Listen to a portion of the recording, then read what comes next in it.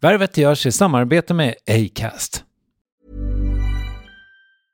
Ryan Reynolds here from Mint Mobile.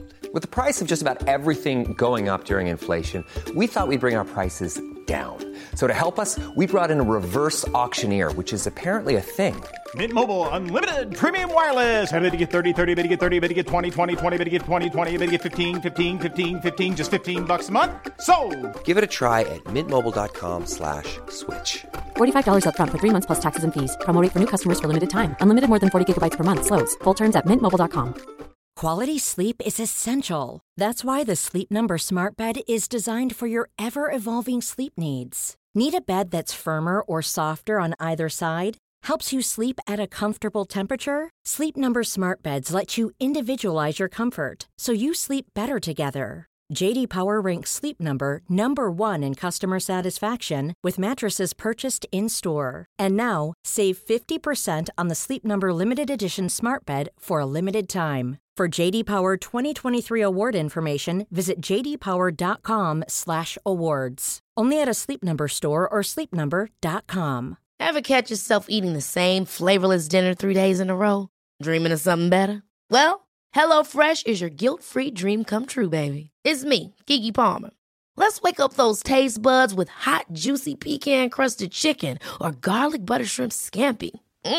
Hello Fresh. Stop dreaming of all the delicious possibilities and dig in at HelloFresh.com. Let's get this dinner party started.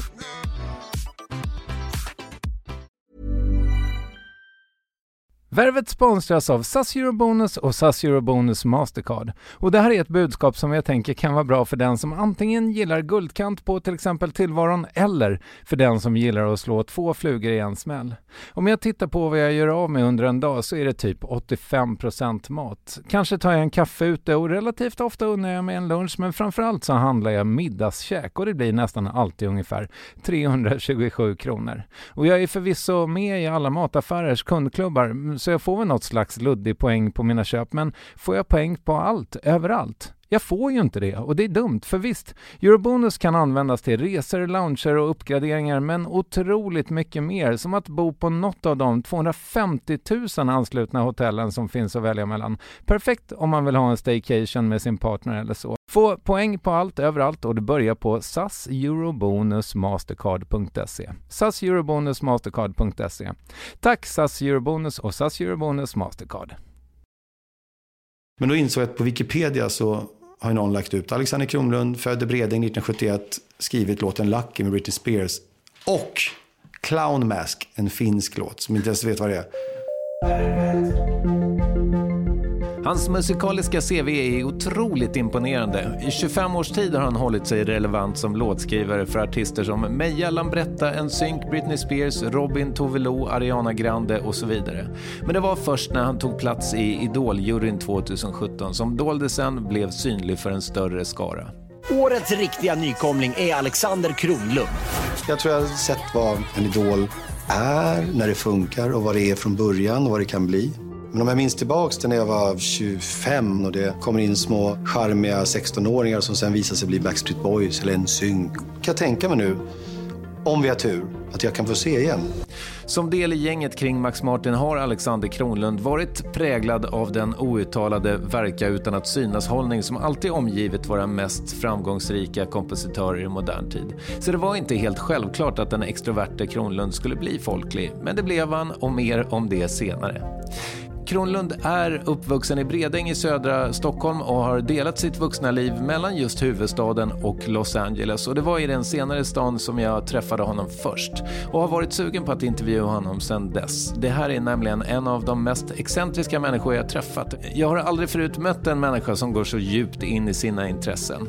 Och nu blir intervjun av då i Värvet avsnitt 385, producerat av Klara Åström och Månsson och mig, Kristoffer Triumf, utgivet av Acast, och gäst är alltså Alex Kronlund. Jag mår bra. Ja. Hur ser ditt liv ut just nu hösten 2019, Alex?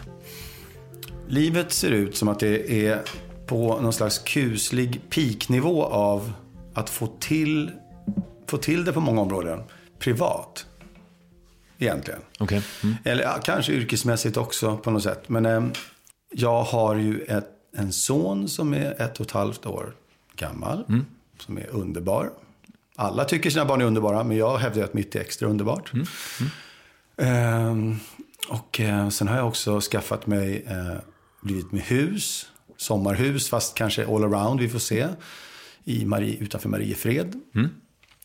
Mina gamla hemtrakter. Det är verkligen dina gamla hemtrakter. Jag åkte förbi, jag kan säga det redan nu, för att skapa lite bondingar. Jag åkte förbi och det ringde jag dig och sa också. Ja. Jag frågade efter adressen, för jag var i Strängnäs och rekade ditt föräldrahem. Jag bara, får jag adressen genast? Och så åkte jag förbi där. Jag är inne i en period av barndomskrafsande och återerinrar och minns och så. Och blir lika tagen av andras barndomshem om jag får chansen. Så jag åkte förbi dit. Jag vill bara säga att jag vad ska man säga, stalkar ju inte, det är ju fel ord, men jag snokade av nyfikenhet vart du bodde ungefär. Ja, just det. Men hela Strängnäs så gick jag runt. Men det är mer Mariefred som blir min lilla by nästan då. Det var roligt att du sa att du håller på och idisslar din barndom nu. Inte med de orden, men ja. Om du summerar ditt liv, vad ser du som de stora brytpunkterna i din 47,8-åriga historia? Ja, det är fan 47,8, ja. Alltså jag skulle, innan jag ger det och försöker mig på det, för jag ska säga att jag är inte så bra på, jag har aldrig riktigt hållit på och fördjupa mig och minnas, och det doftar. Låt oss ta, de flesta känner till Alex Jordman och Sigge Eklunds starka doftminnen och sökande och kännande av barndom. Det har inte hänt mig, men nu har det, kanske för att jag har fått en son, skett att jag börjar fascineras av min egen barndom och försöker bara ha så klara minnen som det går, och de växer ju när man går in för det. Så där är vi just nu. Jag kan säga att sommarhuset jag fick ett ryck och ville ha har fan exakt med det att göra. Jag minns mina barndoms somrar framförallt. Vilket är en kombination av, det var inte så många veckor som var så här, men jag minns dem starkt. Ibland fick jag åka upp till mammas uppväxtby i Jämtland, eller närmare bestämt utanför Östersund, Svenstavik, Skukku, om man ska vara väldigt noga. En by med typ 50 personer i. Men alla lyssnare i Skukku nu blir så jävla glada. Ja, jag vet. Ja. Och jag har ju släktingar kvar som... Både Värvet och Alex Kronlund är stort där. Precis. Skukku levt upp nu. Med association till Alexander Kronlund. Jag måste också tillägga att Anders Kronlund, min lite yngre kusin, han har ändå haft en jävla fin artistkarriär på någonstans på 90-talet med Lars Vegas trio. Okay. Det var en lite spexig grupp som var lite stor ett tag. Där han var den här lite osäkra, mobbade, lite på skoj då, medlemmen. Han har också, jag har sagt det någon gång förut för han ska få all cred. Han lärde mig att spela piano och gitarr och sånt när han var 6 och jag var 7. Okay. Jo, men annars så är det så att Skukku, fint, och där var det då min morfar som har byggt hus, och det är hästhage och man härsar hö och allt det här riktiga. Det fick jag uppleva på somrarna, och det är så starka, goda minnen i stark kontrast till de stora vita 8-våningshöghusen i Bredäng som var 90% av min tid. Och så vill jag lägga till och puffa Barnens ö, de små korta veckor man fick där, och man, som jag då inte hade någon jävla, vad heter de här ställen man åker till, Torekov och så, ja, just det. Och liknande, eller vad det nu kan vara. Jag hade inga Torekov-semestrar, utan det var Barnens ö tillsammans med trasiga förortskillar och tjejer från andra förorter. Ja, men kollo somrar helt enkelt. Exakt. Mitt kollo var det var jag och så massa ungar från Bagarmossen och Högdalen. Inklusive Jocke och Claes Ålund. Då. Det var Bagarmossen tillskottet. Okay. Från mitt håll så är det så att jag minns... Där är Barnens ö-området då. Jag minns det med goda minnen, förutom ett olyckligt sista år som jag hade haft tur att jag hoppat över det. För då fick de för sig, de som då var 15, då var jag 13. Och de skulle knäcka mig. Jag vet inte, de hade byggt upp några aggressioner mot mig. Vi knäcker Kronlund i år. Och det hade de planerat, och det gjorde de också. Så det var jävligt... från ingenstans en rätt traumatisk upplevelse som jag enligt mina terapeuter inte har släppt riktigt. Wow. Så den här kanske, den lilla grejen där med det som hände där och som skapade då en liten skörare variant av mig själv i högstadiet. Men vänta, hur såg det ut? Just det, det kanske går för fort fram. För kollo var bara mysigt och det var fotboll och det var härliga ledare som jag nu förstår inte alls var 40-45 år. Det var liksom 22-åringar. Jävligt naket var det också. Okay.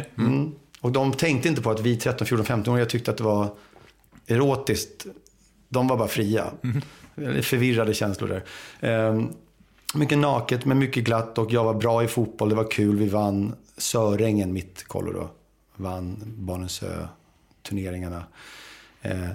Så jag minns det med mest glädje och frihet. Och det, jag vill bara hoppa, vi kommer hoppa dit kanske då och då. Sommarstället jag byggt, jag försöker liksom en replika av kombinationen av Jämtland, uppväxten och Barnensö. Ja, jag tycker att jag har lyckats ganska bra. Men du kan ju inte droppa den här och förvänta dig att jag ska släppa den. Nej, just säga att de ska knäcka dig. Ja just det, men jo precis. De knäckte mig då mest, lite stryk, men mest verbalt och beräknad utfrysning och så. Sen gillade jag, på den här tiden fanns det några så här snygga, prassliga Adidas shorts. Där i 83, Maradona hade sådana, liksom, det var ett mode. Jag var bestämd över att de rosa var snyggast. Och där börjar vi lite med någon slags bögdrottning. Jag var smal som fan. Spinkig, bögdrottning, söta blå ögon, såg ut som en tjej. Det var en jävligt dålig kombination med den här lite mera hårda betongstämningen som man skulle kanske mera klara av. Blev jättepopulär bland tjejerna på grannkollot, Bergängen. Ja, det byggdes upp till raseri bland mina... Det var inte så många. Det var ett gäng som kanske hette då Patrik och Jocke och... Ja. Som drev på det här. Men du vet vilka de är? Än idag? I do, men jag har inte kollat upp dem. Jag har inte gjort någon Jonas Gardell-grejen. Och jag tror inte att de, enligt Jonas Gardells bok upplevs, om de kommer in i rummet nu när vi är vuxna, att jag ska falla tillbaka i någon skört. Nej, just det. Det tror jag inte. Nej. Så att, hör av er, Jocke och Patrik och andra Högdalen-busar. En komikers uppväxt är det du refererar till min Gardell, ja, precis. Jo, men okej, men vet du vad? Vi kan... Innan vi lämnar kollo-grejen där. Det som jag tycker är, bara för att måla in det på något roligt sätt. Jag bestämmer mig för att jag åker hem 2 dagar tidigare. För att I can't take it anymore. Så. Och då kommer en buss och kör hem mig. Och då åker jag genom Bergängens kollo med bussen. Där alla tjejerna tyckte jag var så här gullig. Och de sprang efter bussen. Och så satt jag med huvudet mot fönstret och tvingade fram fina tårar. Ja. Och jag hade någon känsla av så att det var lite vackert och lite revansch. Det enda som var farligt var att det skapade en känsla att jag ska bara nu fokusera på tjejer. Okej. Ja, så det gjorde jag under många, många år. Ja. Vilket ledde till ett sexmissbruk säkert. Men, eller någonting. Eller bara något aggressivt. Min talang är tjejer, så att säga. Jag förstår. Ja. Ja, vi ska försöka hitta tillbaka till frågan om de stora brytpunkterna i ditt 47,8-åriga liv. Ja. Men med en brytpunkt, det fanns ju brytpunkter innan dess, men låt oss säga att vi 13 år, det är en jävla grej där. Sen finns det ju så här, min bonuspappa, som man inte kallar det då, men min mammas nya kille, var en oerhört troubled, mörk, narkoman, strulig, kom och gick. Och dog också då. Han hängde sig. Oj. Så det kan ju inte vara helt ovidkommande. Att det kändes så skört då när jag var 13. Det hände mycket omkring där. Så när jag går in i högstadiet i Bredäng, som är ganska liksom, på den tiden tuff, hård skola, så känner jag mig inte liksom så beredd på den som högstadiet kan vara. Hårda djungel av positionering och aggressioner. Så jag gick och strök längs korridorerna för att inte få stryk. Fick stryk ändå från ingenstans, utan förklaring, och hade inget att sätta emot. Och där byggde jag upp ett något som jag jobbar på fortfarande. Någon så här, lite ryggradslös känsla av att inte stå upp för mig själv och slå tillbaka. Så jag fick dålig hållning och axlarna sköts fram och lite sånt. Så det skulle jag önskat att jag... Så kan man inte säga att jag skulle ha skött det bättre. Det var väl... Du var ju ett barn. Ja. Alltså, ja. Så det var liksom en brytpunkt. Gillade du den här bonuspappan? Ja, det är det som är så jävla... Något som är vanligt tror jag, det är det här hemska. Jag kan ta det faktiskt med min pappa också, som jag vill bara prata gott om. Han är också skör och gammal och jag har inte lust att prata om de tveksamma saker han har gjort som var en omogen invandrares beteende. Fan, jag pratar fladdrigt nu, men min pappa kom nämligen från Portugal runt 68. Flydde kan man väl säga, eller kanske inte så dramatiskt. Eller han smet från den vidriga diktaturmiljön upp till norr till glädjen och rikedom, och han ville nog lite random upp till Skandinavien, så blev det Sverige. Träffar min mamma som då är 22. Romans, 2 rätt snygga människor som inte kan prata riktigt med varandra säkert och förstå varandra mer än att de får till det att ligga och att jag blir till. De talade kroppens esperanto så att säga. Ja, precis. Och inser att vi är helt olika och inkompatibla, och där går det inte.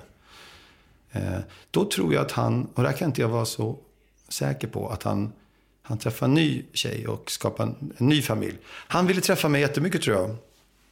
Men hade inte riktigt kanske stamina och liksom orken och liksom I don't know. Men det jag vill försöka komma till är att jag växte upp med mamma bara och träffade honom sporadiskt och mycket mer senare när jag blev äldre.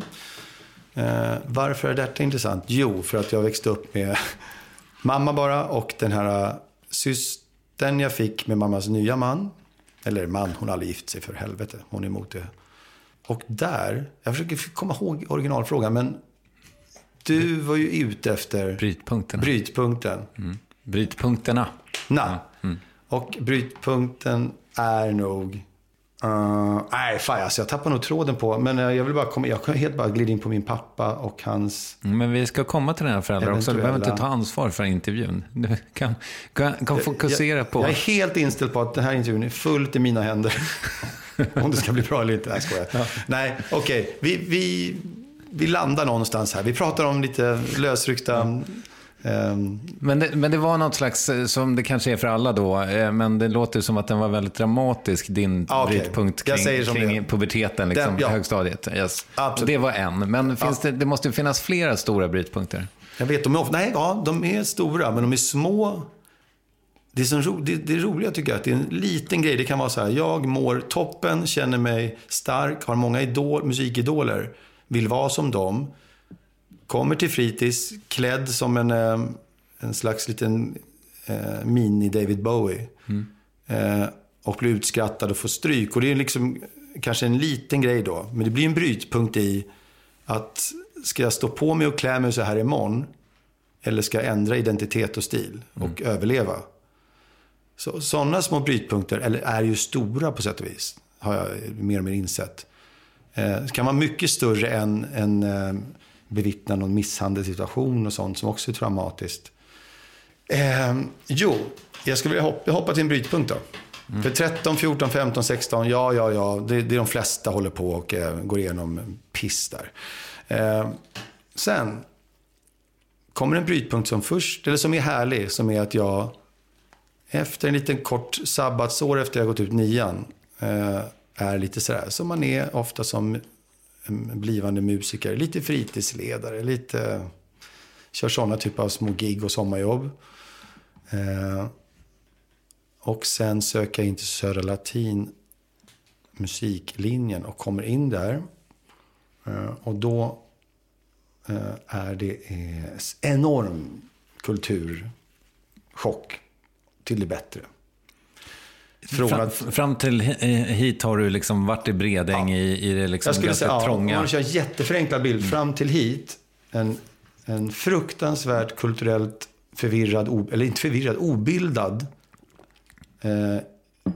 aningslös hårdrockare med jeansjacka med Iron Maiden ryggmärke på och inne precis i någon Sjunger i ett hårdrocksband, är lite för svag för situationen, lägger ner det.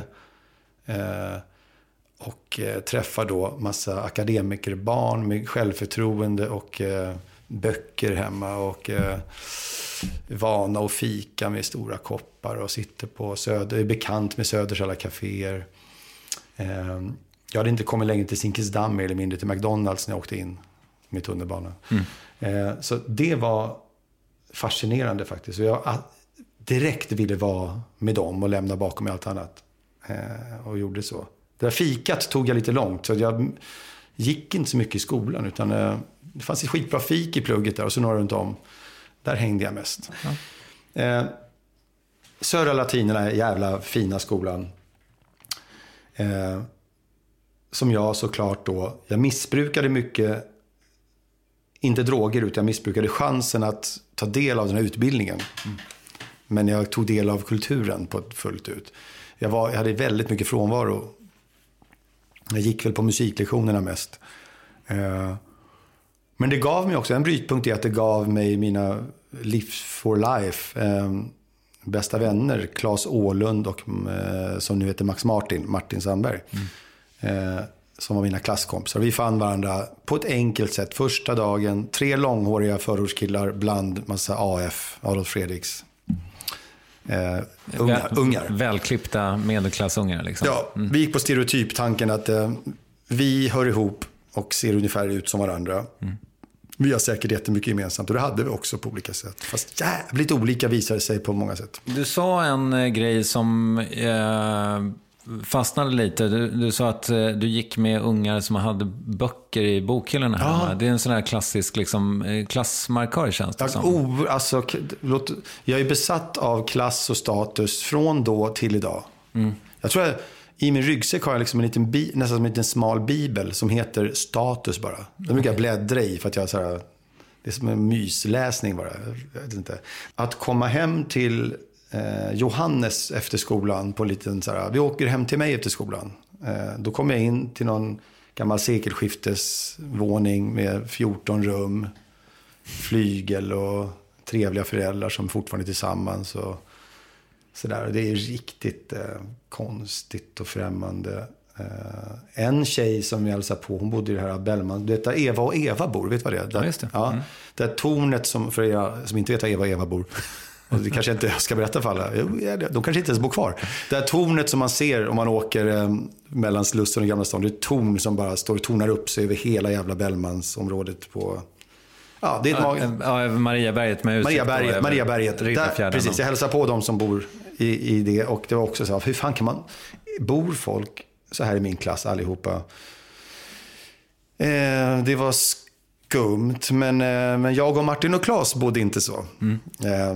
Claes åkte hem till Bagarmossen, jag åkte hem till Bredäng. Martin orkade inte åka hem till Ekerö, så han åkte hem till mig till Bredäng. Så vi bodde ihop där. För det var närmare till skolan.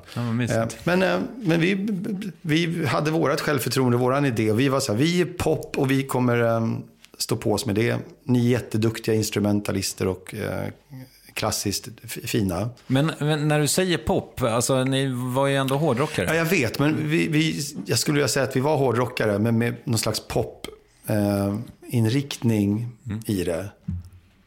Det skulle inte leda till entombed och konstig subkultur i någon hårdrocksvärld, utan det var via den poppiga hårdrocken som blev mer och mer R&B, pop och soul och så vidare. Vilket leder till, nu jag bara kör nästa brytpunkt. Det är väl där, för vi satsar rätt snabbt på, eller först är det jag som börjar satsa på, vi ska skriva och producera. Det är för att jag vill fega ur lite med min artist, att vara, både jag och Martin, vi har ju sångare i band och så. Claes också, gitarrist i sitt band. Pratar vi Superstition nu i ditt fall? Ja, vi pratar det här household hårdrocksbandet Superstition från Fruängen. Som ändå fick ur sig en 7-tum-singel. Vi fick ur sig en 7-tum-singel för att min mosters man jobbar på MNV ute i Vaxholm. Så det var väl bara att nepotisma in. Det var min enda nepotismgrej jag kunde gå på. Jag hade kontakt med MNV Prog-studion, punkstudion i Vaxholm. Fick ur oss en singel, det var lite mäktigt. Den fanns i Bredängs musik skivaffär där, 4X säkert. Finns också på YouTube. Är det någon vänlig själ som har lagt upp? För man vill höra det. Det visste jag inte, det var hemskt. Och vet du vad det är sjuka är? Nej. Nu hör vi några sekunder av den.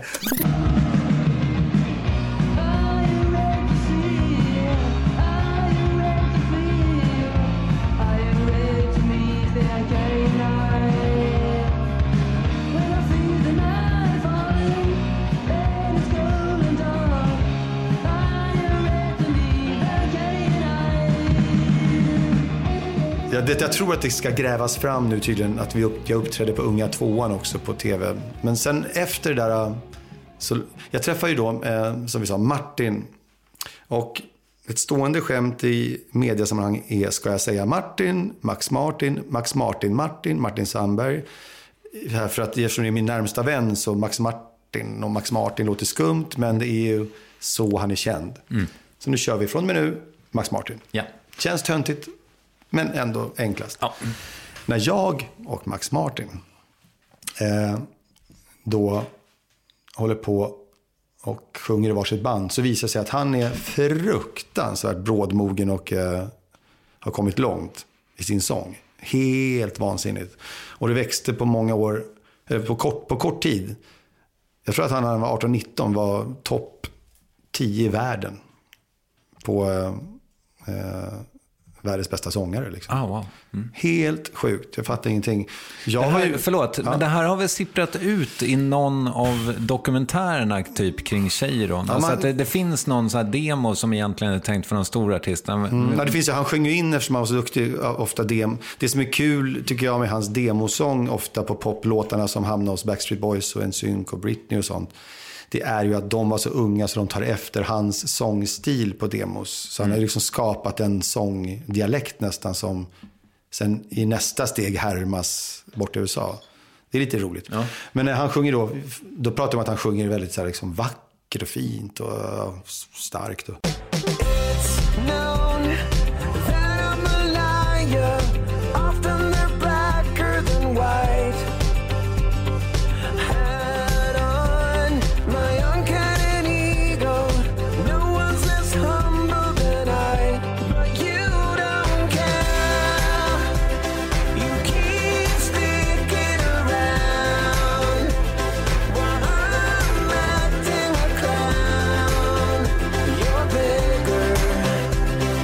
Det var inte growl. Nej, det förminskade mig sådär som man kan helt enkelt inom sport också bara möta snabbt någon överman och känna att jag byter sport. Fast jag bytte inte musik som intresse utan mer att jag ska inte sjunga ett frontband och hålla på artist. Det ska de bästa göra, tänkte jag. Hur gammal är du då? När du inser det? 16, 17. Okay. Men Prince, som var min stora idol, jag upptäckte honom fullt ut då.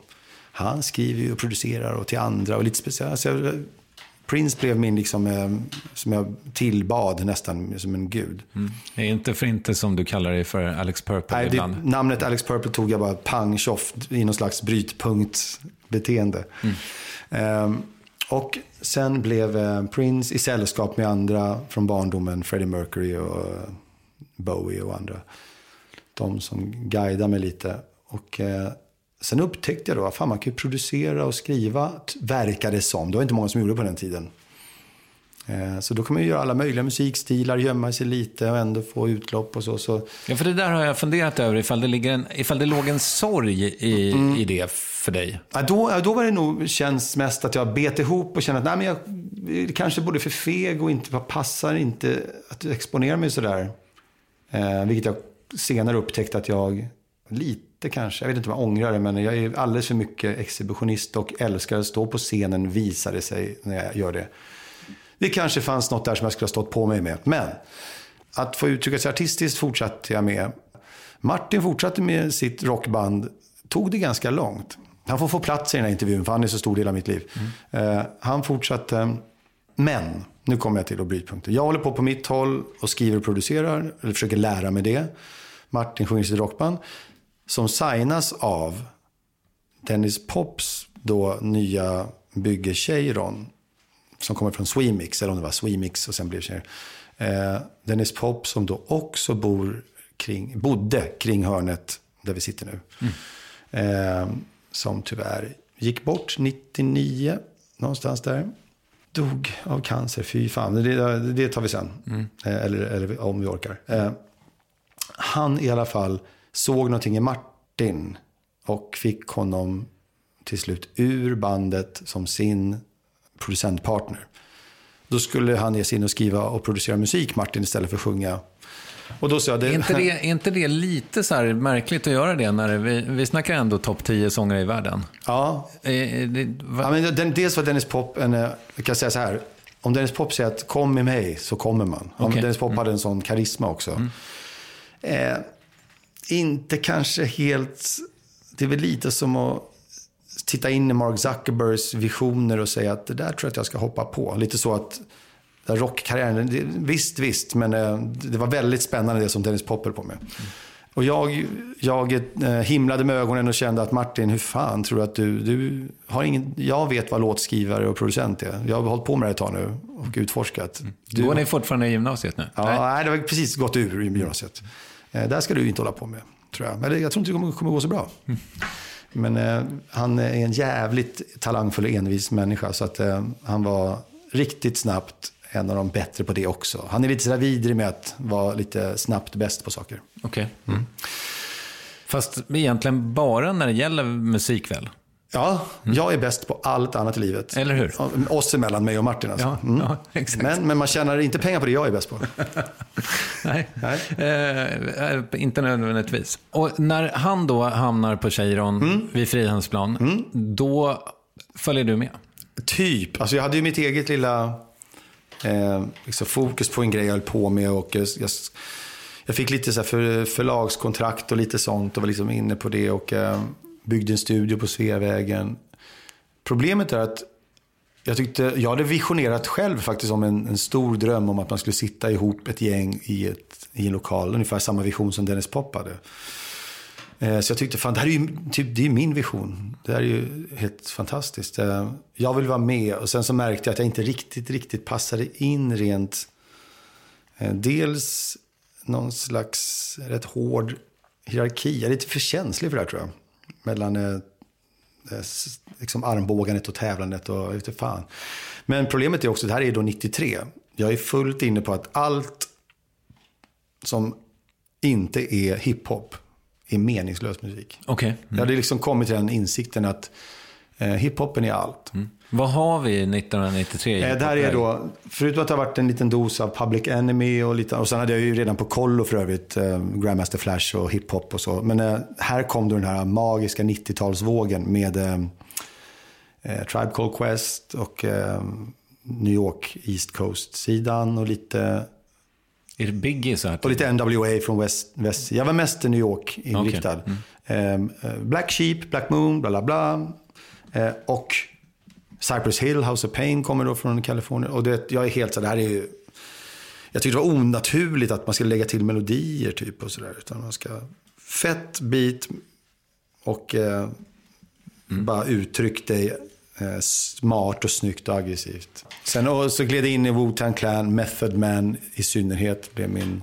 Ja, jag åkte till Staten Island då. Gjorde du det? Ja, för att, jag vet inte. Jag hade förstått att det var någonting med det. Ja, gud ja.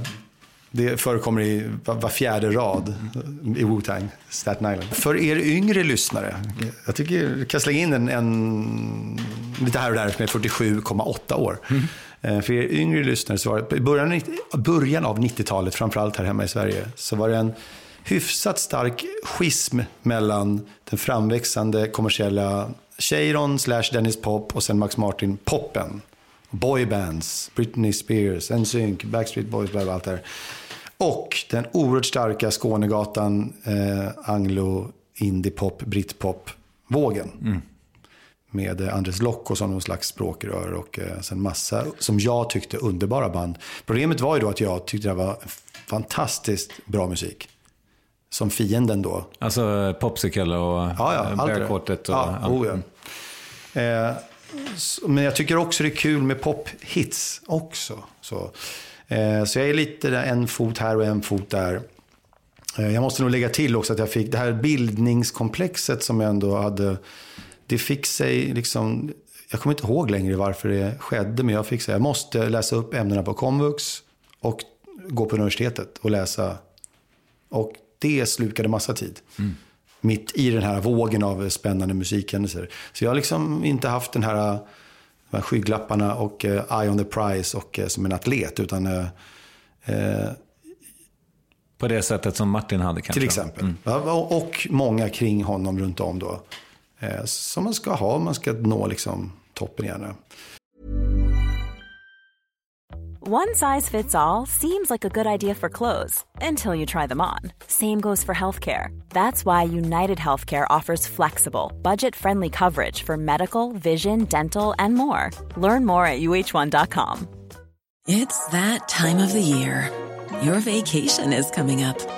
You can already hear the beach waves, feel the warm breeze, relax, and think about work. You really, really want it all to work out while you're away. Monday.com gives you and the team that peace of mind. When all work is on one platform and everyone's in sync, things just flow.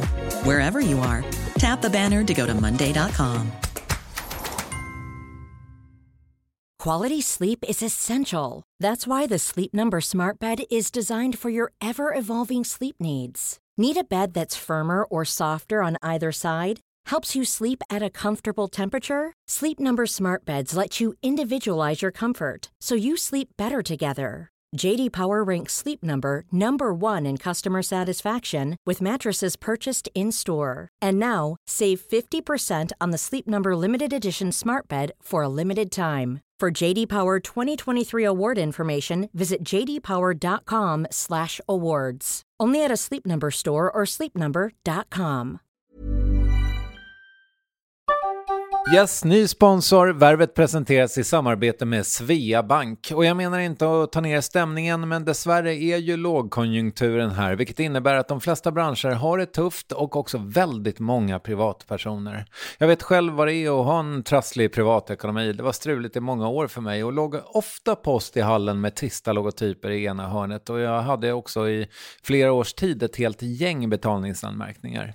Och tyvärr är det nog många som har det svårt att få ihop till räkningarna just nu, som har hamnat i ekonomisk trubbel. Och det här Svea Bank kan kliva in med något som kallas skuldfinansiering. Där löser de skulder hos inkasso och till Kronofogden, och till och med om Kronofogden vill sälja ditt boende har Svea Bank möjlighet att hjälpa till. I den här tjänsten får en personlig handläggare som gör en grundlig genomgång av din ekonomiska situation. De tar kontakt med dina kreditgivare och när ett lån beviljats löser de dina skulder åt dig och samlar dem i ett enda lån med en avbetalningsplan som din ekonomi klarar av. För om du har hamnat i klister, du är inte ensam och kanske kan det här hjälpa dig. På svea.com/skuldfinans kan du läsa mer. Tack Svea Bank. Så jag vill bara få sagt att jag blev förälskad i att utbilda mig. Så att jag höll på med det ganska hårt parallellt med det här. Jag tror liksom ungefär som jag la av med musiken då. Och blev idéhistoriker i identitet. Wow. Okay. Men sen kommer jag tillbaka till Cheiron och säger så här, fan jag tycker det är kul ändå. Vad är nästa projekt då? Britney Spears nya skiva till exempel och så. Ja. Jag har några bra grejer här. Tyvärr jobbar jag som SO-lärare i Rålambshovsskolan också. För jag måste ha någon... för sig nära. Ja, det är bara en bro emellan, det tycker jag. En liten bro. Så jag pendlar mellan SO... Tekniskt sett en viadukt. Förlåt. Ja, tack. Ja. För det är ingen vatten under det. Nej, förlåt. Fy fan, nej, så jävla nej, tekniskt sett en spång. Okej. Så att jag pendlade emellan. Det här tycker jag är kul att tänka på och prata om och tänka tillbaks. Nu är vi inne på då 99, 98, något sånt där. Jag pendlar mellan den här spång-viadukt-grejen och ger SO-lektioner till högstadieelever. Sen tillbaks jobbar med Britney Spears andra skiva. Vänta, är du behörig lärare? Ja, nej, jag är inte utbildad, men jag var jävligt övertygande för rektorn att jag hade skills. Ja. Och skötte det jättebra tycker jag och trivdes som fan. Det är fortfarande ett drömyrke som jag kan när som helst bara byta till. Men så jag hoppade mellan det och musikstudion.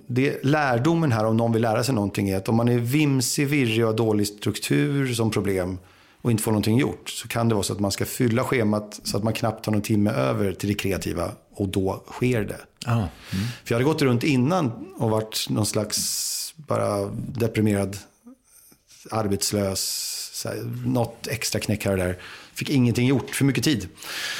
Ja, men fast forward, jag kan ändå säga så här, ja, det gick lite bra med låtskriveriet där, och jag fick massa pengar, och det var skönt. Minns du din första check, så att säga? Nej, jag minns inga checkar någonsin.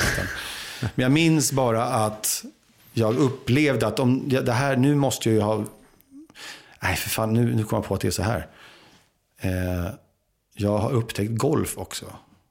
Vid den här tidpunkten, tiden? Ja. Så att det här är då signifikant för min personlighet. Jag har upptäckt golf. Och golf öppnar upp sig som en sån här finns lugnet, friden. För det jag vill säga, under hela den här perioden fram till dess så har jag varit väldigt, väldigt deprimerad i perioder. Kanske manodepressiv eller något. Manisk och så ner och så upp och ner. Här, golfen öppnar upp någon slags respit. Upp till att där mår jag ju bra. Någon slags meditativ till. Någon slags missbrukartänk också. Okay. Och den här flaskan, den gav lugn, så att säga. Så kom det in så mycket pengar att jag förstod att jag kan ju vara på golfbanan kanske 2-3 år nästan. Och mer eller mindre ska jag säga att jag ska inte överdriva, jag fick till en låt här och där. Men jag spelar så mycket golf. Och som en missbrukare ljög ofta när till exempel Martin eller någon annan kollega ringer mig, så säger jag att jag gör någonting, alltså ljuger om vart jag är och så. Men i själva verket är du alltid på golfbanan. Ja, 24/7. Ja. Jag blev ju svinbra golfare, tycker jag, på ganska kort tid. Vad hade du i handikapp? Jag gick ner till 4 ganska snabbt. Men jag inser att pengarna börjar ta slut, och jag ger mig in i... Får jag bara fråga, var kommer de första pengarna ifrån? Jag minns min första check egentligen. Check. Den är så konstig så jag tar inte in det riktigt. Men Meja Bäckman är artisten som var, som en del känner till i alla fall. All About The Money. Ja, All About The Money, Meja. Och hon håller på fortfarande, men ja. Stor i Japan, som vi brukar säga. Exakt. Där är signifikant på 2 sätt. Menar inte det. Det var inte det var ingen diss, Meja. Förlåt om du lyssnar. Nej, men det är så himla lätt att det låter så. Men herregud, vad fan. Ja, men hon, det är mycket bättre att vara stor i Japan än inte alls. Fuck yeah. Och jag lärde känna henne, och så sa hon, kan du komma upp till mig och plinka på mitt lilla typ elpiano. Så satt jag där och snabbt slängde ur med 3-4 låtar. Och glömde lite nästan bort det, men det plockade hon vidare och producerade upp det med Douglas Carr. Den här skivan då, det kunde jag aldrig gissa. Slog igenom då stenhårt i Japan. Så 1 miljon exemplar eller något. Och jag hade med de här 3-4 låtarna som jag bara under en fika nästan skrev hemma hos henne. Så det var en lite så här märklig känsla att det kom in pengar från ingenstans. Jag gjorde av med dem ganska snabbt, tror jag. Minns inte hur. Men det var det första pengarna. Men sen när det kommer pengar igen, och då måste jag säga att då har mina kollegor som jobbat på, och då pratar om den här lilla vågen av svensk framgång. Det börjar faktiskt med Robin, eller det börjar med herregud, Ace of Base, såklart. Men Robin har 2 feta jävla radiohits i USA, så här, det mest spelade. Så Cheiron man behöver förstå att Cheiron, här kan det fortsätta och bli stora hits i världen. Så när jag då håller på med Britney, jag håller på med Spin med Backstreet Boys också, och en synk, och det blir lite av, inte så mycket med dem som hamnar på album, utan så är det ibland. Men Britney, där fick jag till både 1 och 2, kanske 3 låtar, varav en är låten Lucky.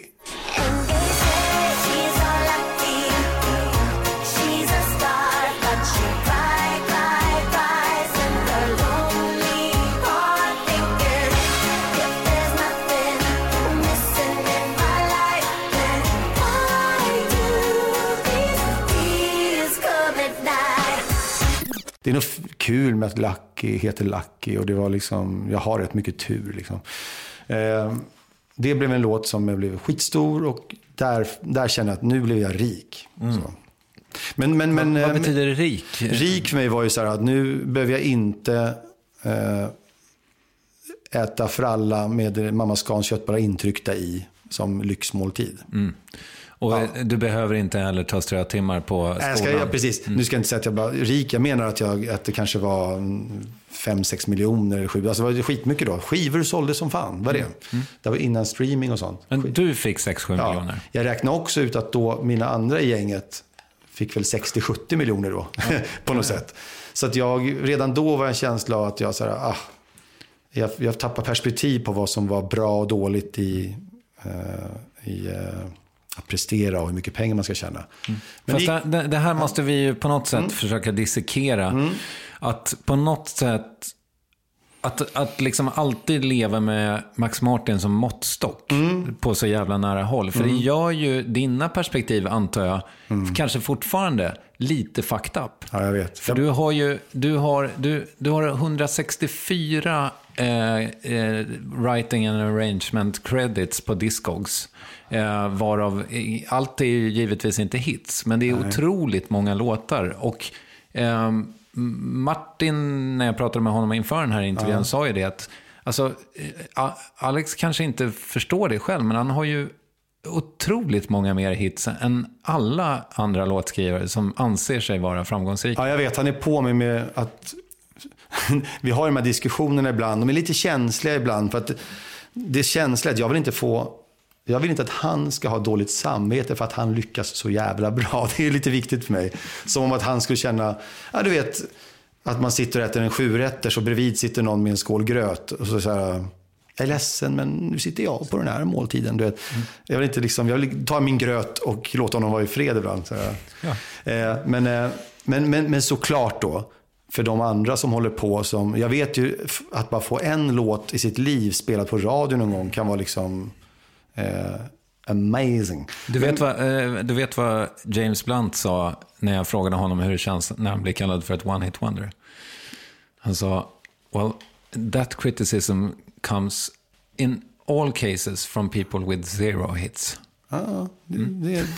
Fan, alltså one-hit wonder-ångesten, jag är inget one-hit wonder-ångest som låtskrivare, men det här har jag sagt någon gång förut, jag tycker det är kul för det var en sån stark noja under lång tid när Wikipedia och så kom, att låten Lucky blev jag förknippad med som en så här framgång, eftersom det var min stora första USA-framgång. Sen har jag gjort massor av, som jag tycker, skitbra grejer och bättre grejer, men det var jävla tjat om den här Lucky och dina Lucky-pengar inom citationstecken. Men då insåg jag sen, och jag träffade folk, var kul, och så verkade ha lite koll på, jag skriver Lucky, bland annat den. Men då insåg jag att på Wikipedia så har någon lagt ut Alexander Kronlund, född i Bredäng 1971, skrivit låten Lucky med Britney Spears och Clown Mask, en finsk låt som inte ens vet vad det är. Och varit inslagsproducent i Nu gammalt med Filip och Fredrik. Det var typ ungefär infot om man tittar på vad jag har åstadkommit. Jag bara, kan man ändra på det här, undrade jag. Kan man ta bort det helst? Kan man bara radera det så att folk inte vet någonting? Det kan ju inte stå att jag gjort det där bara under alla dessa år. Och det här var en grej jag höll på, som jag glömde bort det, jag orkade inte göra någonting åt det och blev arg var 4:e månad sedan i flera år, tills jag bad en person och jag utlyste som ungefär som en hittel, eller jag höjde summan 40 000 för den som räddade med Wikipedia så där. Till slut så lyckades någon göra så att här är, jag tror inte den är fullständig, men i alla fall den speglar vad jag har gjort. Men då var jag jättekänslig för att jag blev illa till mods när folk tog upp det med Lucky, för det är någon one hit wonder, många som har en sån har själva lite ångest över det. Men om vi bara så här, mellan tummen och pekfingret, hur många Billboard-låtar har du?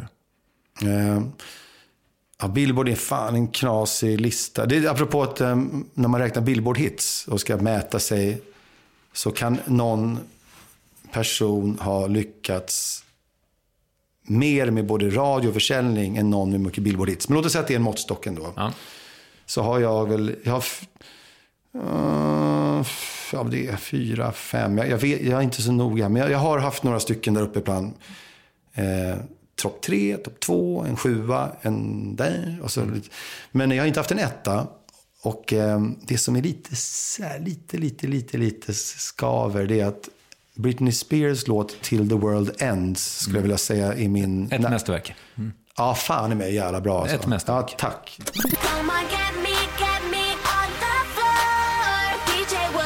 What you waiting for?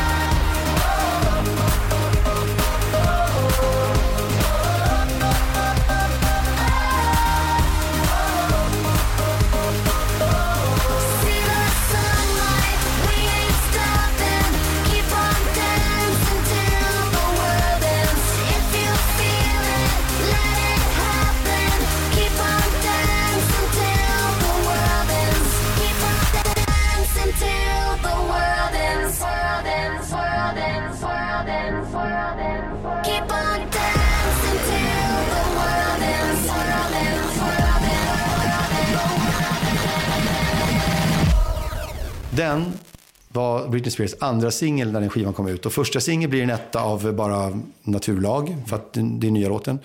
Sen när Till the World Ends kom ut, som bevisligen har gått bättre, den är omnämnd i Rolling Stones som en av låtarna det året. Och många kritik och allting går jättebra. Den blev, vad vet jag, 4 eller så. Det var andra låtar i vägen. Så att den skulle kunna teoretiskt varit en sån här liten mysig 1 som jag kan få slänga mig med på fester och så. Men det är inte det. Nej. Men här sitter jag utan Billboard-ettor och... Ja, fast du har ju... Alltså det roliga med dig är ju att det är ju långt ifrån över, känns det som. Nej, men det är sant. Det är fan inte... Den kan komma om 3 månader eller om ett halvår eller ett år. Om jag nu fortsätter och sukta efter det och satsa på det. Det är lite så att man ska jag är jävligt ödmjuk inför när jag sitter där och är lite låtsasgnäll över mina uteblivna Billboard-ettor. De som har det som jag känner ska erkänna jobbar 20 gånger så hårt och fokuserat som jag. Det gör de fan. Jag tänkte att vi skulle komma in på det. Därför att om jag säger så här till dig. Schack. Ja. Pingis. Ja. Decimaler på pi. Ja. Golf. Ja. Paddeltennis. Vad säger du då? Jag säger att många timmar lagda på detta. Finns det fler såna här grejer som jag glömde bort nu? Sa du tennis? Tennis sa jag inte. Nej, det är just för tillfället. Det är ju det här. Om någon ska raljera lite över mig så är det 2 saker ofta. Det är att jag har en period, så att säga. Ja, nu är jag i en pingisperiod eller en schackperiod. TP glömde jag. Ja, istället, eller i en slags besserwisser-period. Jag tittar på ett spel i din bokhylla. Besserwisser står där. En besserwisser-period. Jag är i en... det kan ju för fan vara också en esoterisk medium flumperiod. Det kan vara allt möjligt. Men definitivt så är de här perioderna... det andra grejen man raljerar över är att jag för övrigt bara... har du en liknelse? Vad roligt. Nu har jag faktiskt inte dragit en enda nu, för jag är så trött på det. Men jag tror att jag har... I programmet Idol så dyker de upp jävligt ofta. För det behövs nästan. Men det är ungefär som, och så har jag någon liknelse. Jag har bara försökt lugna ner mig med det. Så jag har inte dragit en liknelse nu, tror jag. Hittills. Jag ska se hur det går. Det brukar vara, och Kronlund förklarar detta med en liknelse, brukar vara skämtet. Men perioderna, och att ha de här perioderna är enligt om jag hade haft en coach från början och en manager. Det här försvårar dina möjligheter på att tjäna pengar och ta vara på momentum. För att jag är den sämsta jag någonsin träffat på att ta vara på momentum. Det vill säga, det här öppnar upp för den och den chansen. Just det. Ja, fast du ska ut på golfbanan. Ja. Så att säga. Nej, men jag träffar Gio och Äpplet. Jag har skitkul med dem och spelar pingis. Jag åker med dem på deras turné, så att säga. Eller tennis nu. Nu kör vi 7 dagar i veckan på Salk och Lundqvisthallen och tar det här så långt det går så att säga. Ja. För att inte tala om alla timmar jag tittar på tennis. Men de här liksom, när du då har momentum i Cheiron eller på Doheny, alltså, och sen så, ja, fast golfbanan drar för mycket. Vad är det som händer i dig där? Alltså, är det ett flyktbeteende? Det är absolut flyktbeteende. Alltså presta upp väldigt höga krav på mig själv, framförallt när det ska då vara identitet med yrke och sådär. För jag kan sätta höga krav och fortsätta. Jag har ju otrolig disciplin med driving range och golf. Eller stå och nöta 6 timmar i rad med pingis. Men jag har inte samma liksom disciplin och nöta och gå till jobbet varje dag i studion. Av någon anledning. Sen är jag nog alldeles för lekfullt driven. Så. Det ska vara lek och roligt. När jag kritiserar mig själv, det här är säkert sjukt ointressant. Men när jag spelar tennis eller golf så orkar jag inte vara så tekniskt grundad. Utan det ska vara lite tjusigt och trixigt och lekfullt och så. Och då kommer man bara till en viss nivå. Okej, alltså du orkar inte bli bäst. Det var min första liknelse. Ja, jag förstår. Ja. Precis. Och men jag märker det typ faktiskt lat kanske, om det inte är roligt så att säga. Min fördom kring dig är ju att, och som vi redan var inne på liksom, också med Martins ord, att du upplever dig som otroligt mycket mer misslyckad än du är. Men det är, om jag använder, när jag är mycket i Los Angeles då, alltså min första period i Los Angeles, då identifierar jag mig inte som låtskrivare-producent. Det var, alltså, du pratar om 2004 till 2007 någonstans där. Då identifierar jag mig med en spännande människa. Okej. Och mod tides som fan, för den grejen kan jag. Sen vadå? So what does this guy do? No, he's just an exciting person. Precis, man kan inte sätta fingret på vad fan och han umgås med dem, men också med dem. Och det är så här, vart har vi honom? Och så här, det där är roligt att bygga upp. Men under den här perioden, ditt dagjobb är ändå att gå till studion? Nej, de här 3 åren, jag byggde en studio hemma, men jag gjorde, har du sett den här filmen Dig med Anthony Newcomb och nej. Alltså Dandy Warhol nej. Det är för övrigt en film som Fredrik Wikingsson tjatar om så mycket han kan. Det är han som har tvingat mig att se den till slut. Och där inser jag att det är den här hopplösa jävla Anthony Newcomb som också är väldigt genialisk. Och då får jag väl tänka då att jag verkar tycka att jag också är genialisk eftersom jag jämför mig. Jag lägger massor av tid på att göra mycket obegripliga, utmanande grepp i musicerandet. Okay. Jag kommer ihåg när Martin och Dr. Luke och sådana kom på besök. Just det.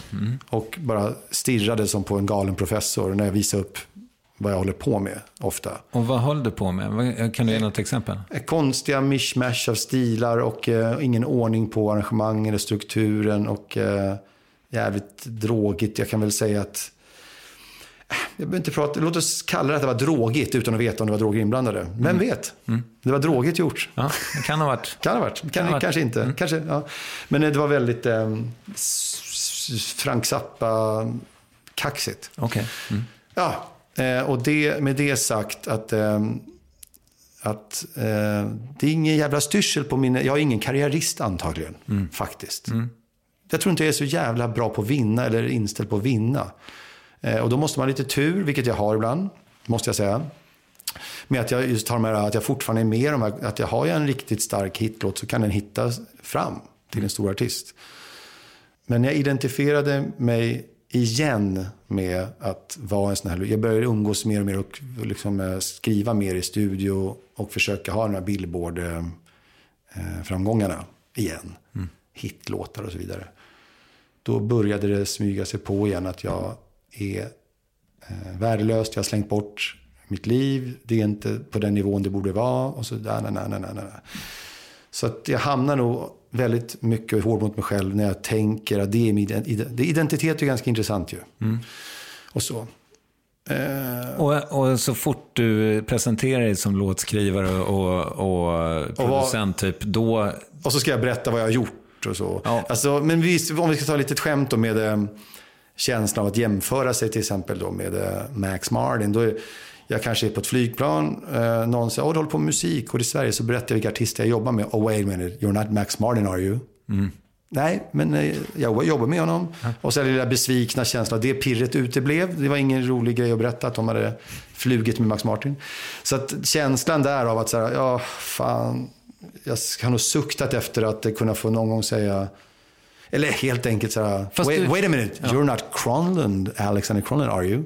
Det har jag liksom kanske haft som lite så här, fan. Fast du vet ju vad han gör. Den enda skillnaden mellan dig och honom är ju att han är där. Ja, han är när vi på hänger jobbet. och vi är ju 100% softa och upplever varandra som det är ge och ta av inspiration och respekt och allting. Men det är bara när jag zoomar ut och använder en viss omgivningsbedömning och ögon och så som jag kanske upplever det här. Men det är ju också, han har ju offrat någonting. Han har ju offrat en frihet som du så är det. har. Ja. Så, antar jag. Exakt. Så om man nu skulle, vilket jag inte gör för jag börjar växa från det, men om man skulle tävla med honom. Låt oss säga så här, man kan väl säga så här på skoj då.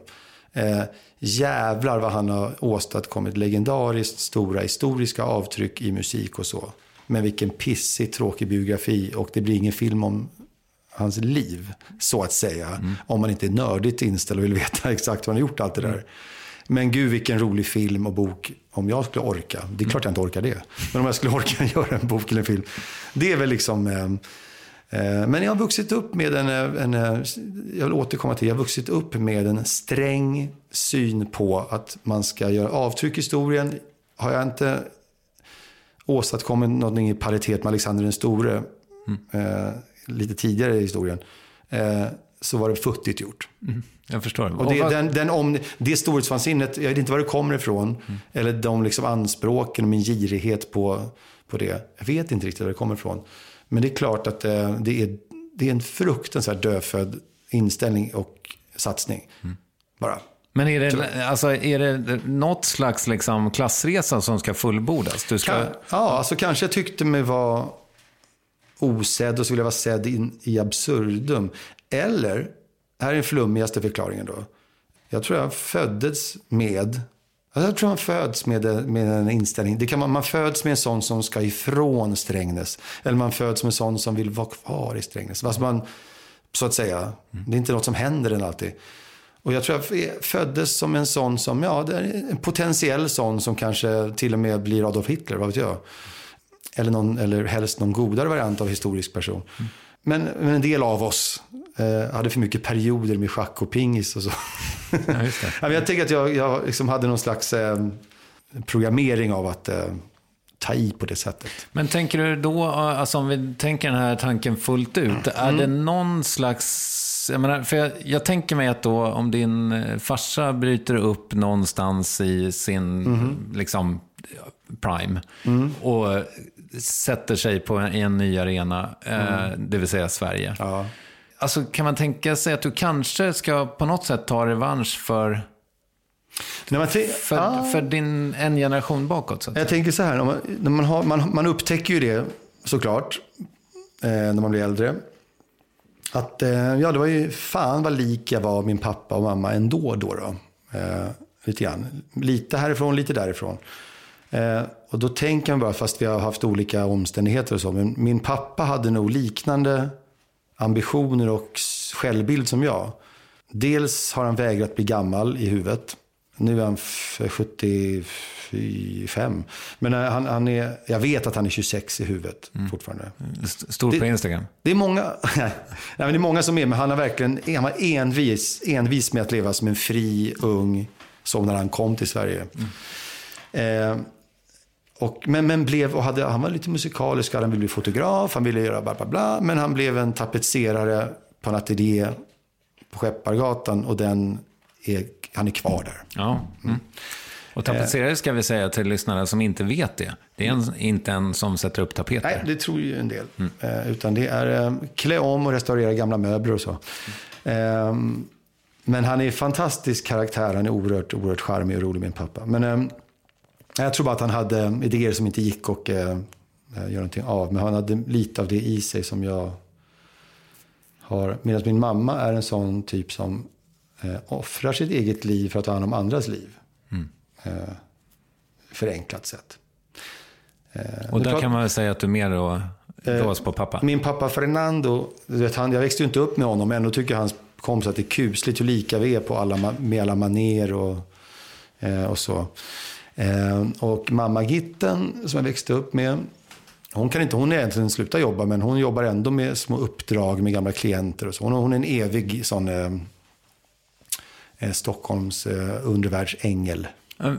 Egna klienter? Socialarbetare. Tagit hand om missbrukare. Jag förstår. Och andra utslagna.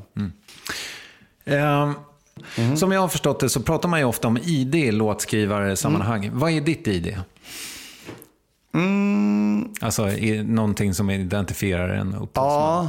Ja, det fanns tidigare ett ganska tydligt ID som jag såklart har tagit från Prince, tror jag också. Men lite av att ligga på samma not och sjunga, och så rör det sig omkring med ackorden. Och rätt mycket fiffig skön text så. Da da da da da da da da da. Ja, jo, kanske det. Eller precis.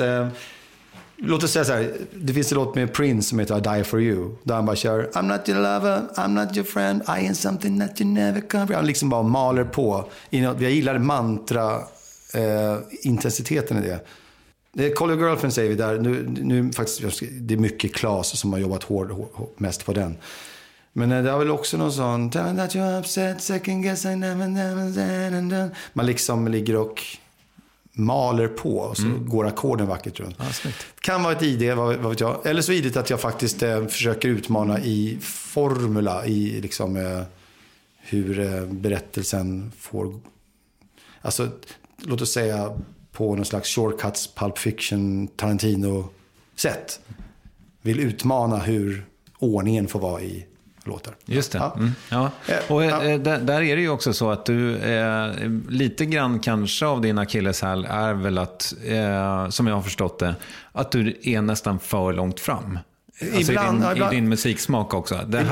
Det kommer att hända, Alex. Ibland har det visat sig. Spara den här demon i 3 år. Ja, jag tänkte försöka tona ner det, men nej, låt oss tona upp det. Det har fan visat sig jävligt många gånger att det är så här, tänk vad det där hade smält nu om det kom nu, eller bla bla bla.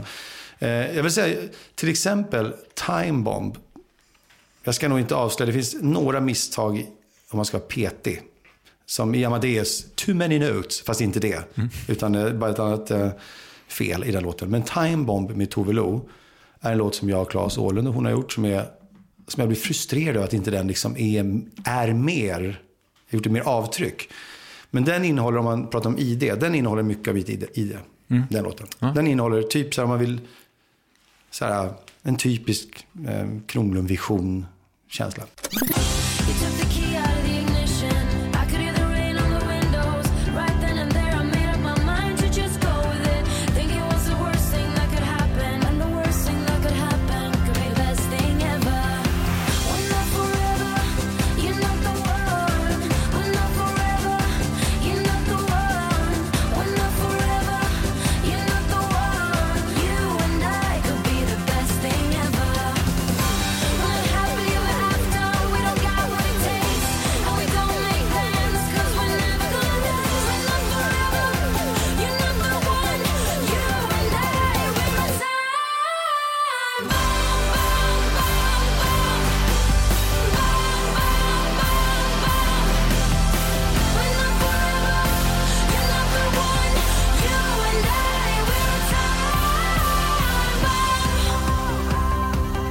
Den har vi här nu också.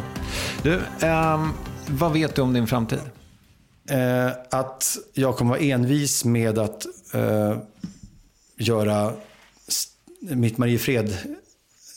Jag säger inte exakt adress, för det kan vara idiotiskt. Mitt hus strax utanför Mariefred. Att göra det till det drömhus jag känner att det nästan redan är, fast det är så nytt.